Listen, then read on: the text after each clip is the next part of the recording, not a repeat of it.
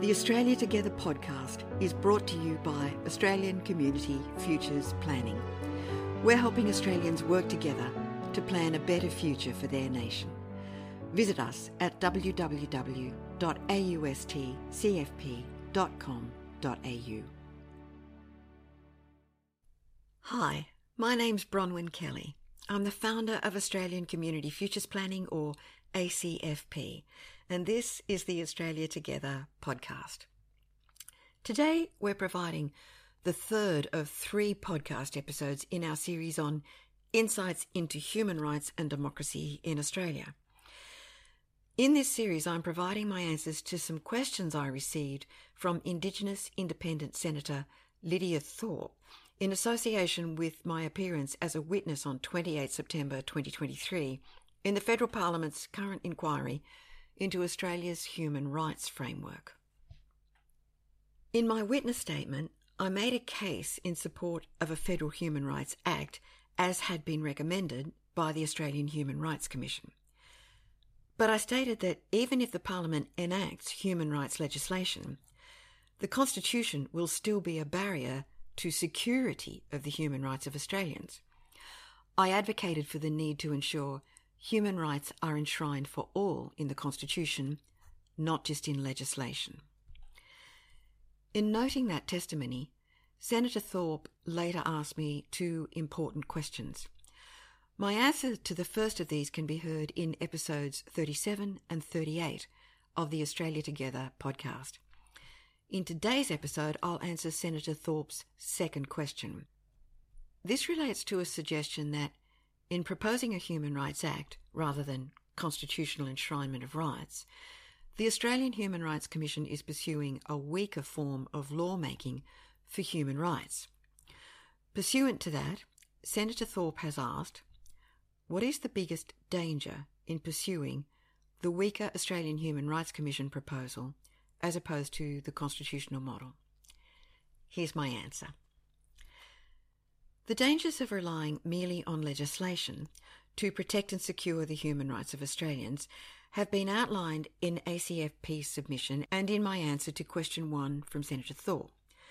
They include danger number 1, division of the indivisible whole of human rights that has been accepted by Australian governments in the 7 core treaties and in the United Nations Declaration on the Rights of Indigenous Peoples.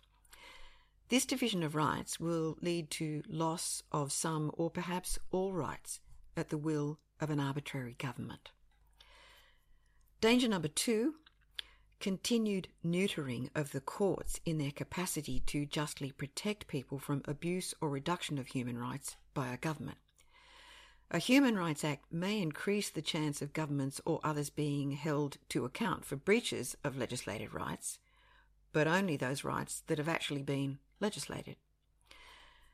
Danger number 3, continued diminution or possible negation of the power of Australians in their own democracy relative to any increase in arbitrary decisions that may occur from a government's disregard of the principle of responsible government. Perhaps the biggest of these dangers is the risk of executive overreach, which has the potential both to 1, eliminate the democratic rights of Australians, and 2, expand the governmental abuse of rights already on the record.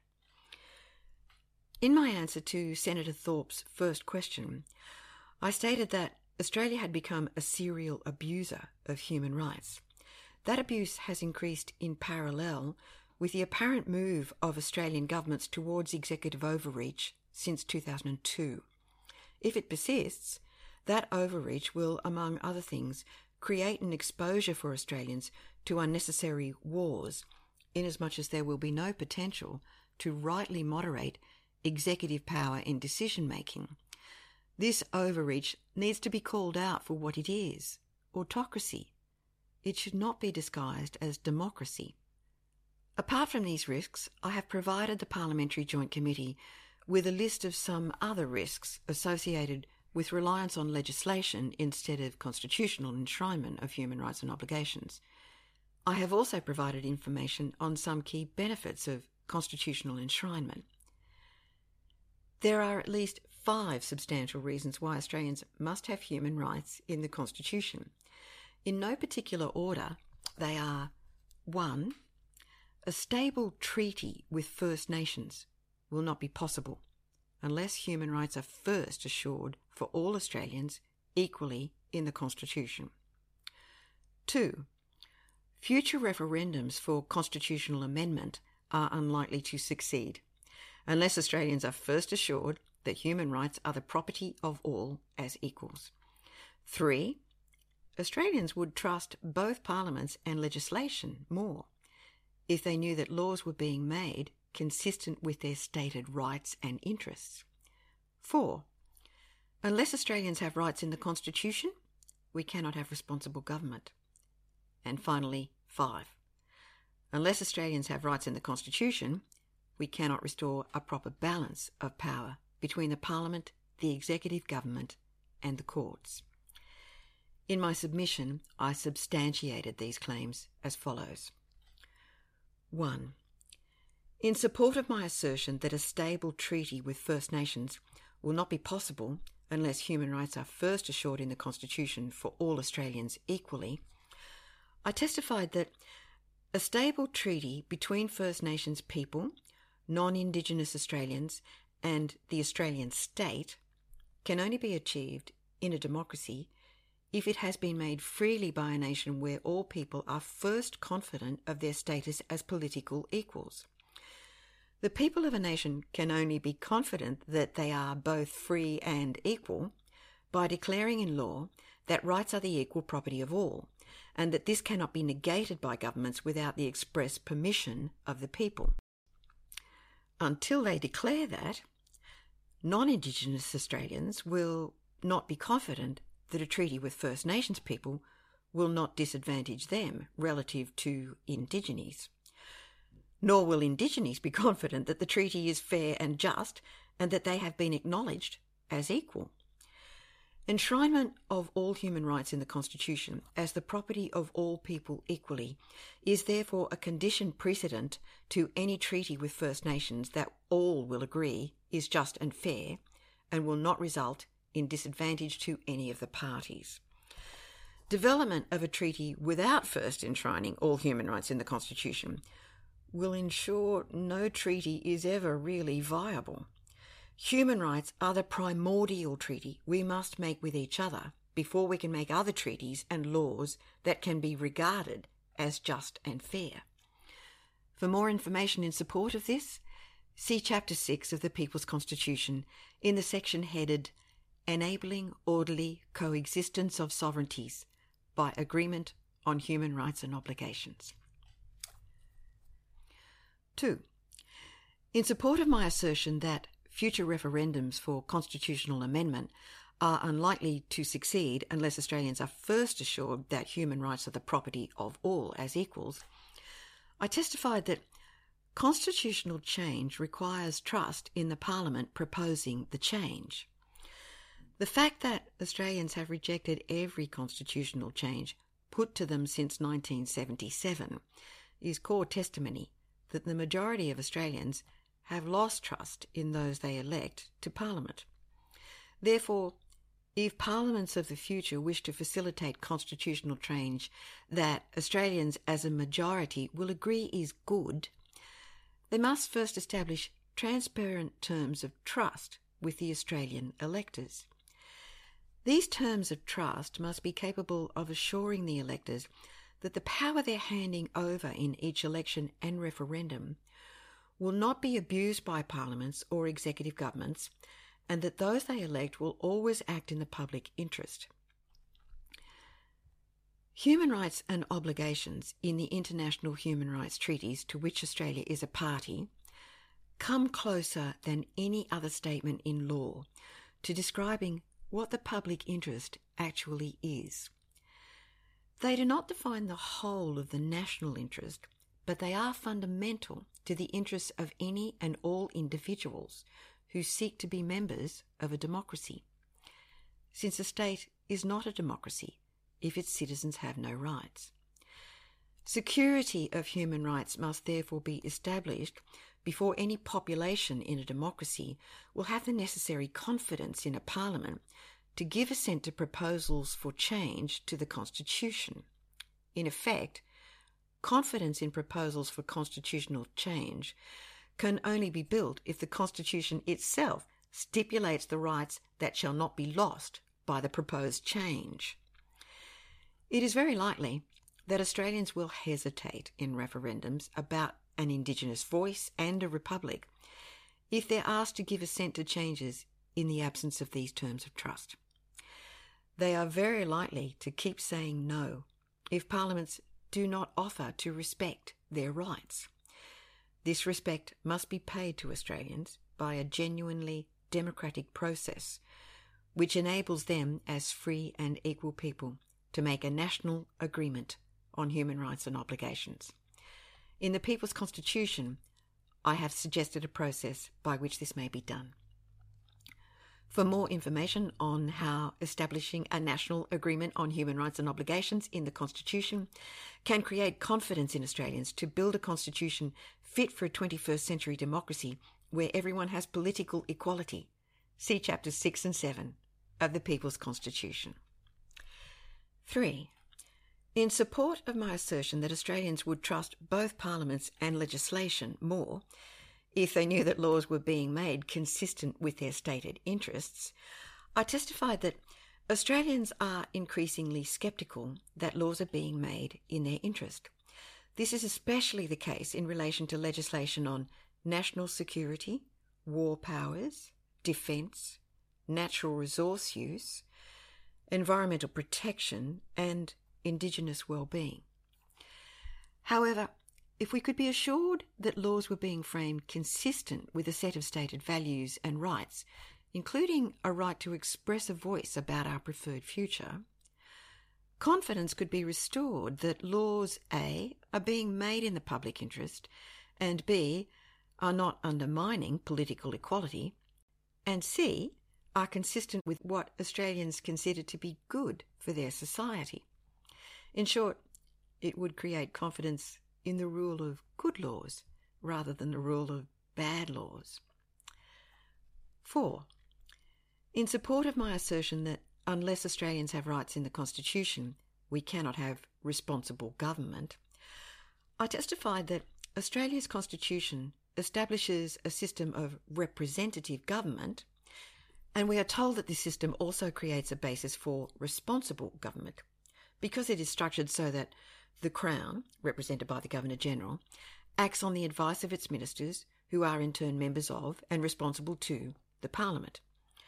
However, responsible government is merely a concept imputed to the Constitution by decades of interpretations, and in the absence of a specification of what the elected are to be responsible for, it is not likely to result in a system in which Australians can be confident that those they elect can be held accountable for being irresponsible. Human rights are one of the two key statements that should be included in any list of vital things that governments have responsibility for. The other key statement is about their responsibility to uphold the nation's particular values. Unless values and rights are specified in the one law that cannot be changed by anyone other than the people themselves, that is, the Constitution, we will not have responsible government, for the simple reason that none of the elected can know what they are responsible for. As I said in the People's Constitution, values and human rights must be enshrined in the Constitution as the bottom line of the people's tolerance of their consenting to be governed. Values and human rights provide the list of the powers of Australians that may not be abused by those they elect. 5. In support of my assertion that unless Australians have rights in the Constitution, we cannot restore a proper balance of power between the Parliament, the executive government, and the courts, I testified that High Court rulings in various cases have culminated in a reluctance by federal judges to determine whether the course taken by Parliament is unjust or contrary to basic human rights. This reluctance has grown into outright refusal by the courts because there is no specific rendering of any human rights treaties in the Constitution itself. Australians might expect that we have a system of governance based on a well-balanced separation of powers that will allow each of the three main parties empowered under the Constitution, that's the Parliament, the Executive Government and the Judicature, to moderate potential abuses of power by one or more of those parties. However, because fundamental rights are not accorded to the people in the Constitution, one of those parties, the Judicature, has lost all capacity to moderate abuses of power by the other two. The federal courts cannot now protect Australians from complete loss of their rights. Until human rights are specified in the Constitution, the courts will be unable to exercise their rightful, well-balanced share of power to protect Australians, and citizens will be vulnerable to loss of rights, even those they might currently assume they have, such as freedom of religion or freedom not to be discriminated against on the grounds of race. As I said in the People's Constitution, over the decades since 1901, the Constitution has been easily undermined by a series of laws and court cases that have left it seriously weakened in terms of the protections it should provide against abuse of power.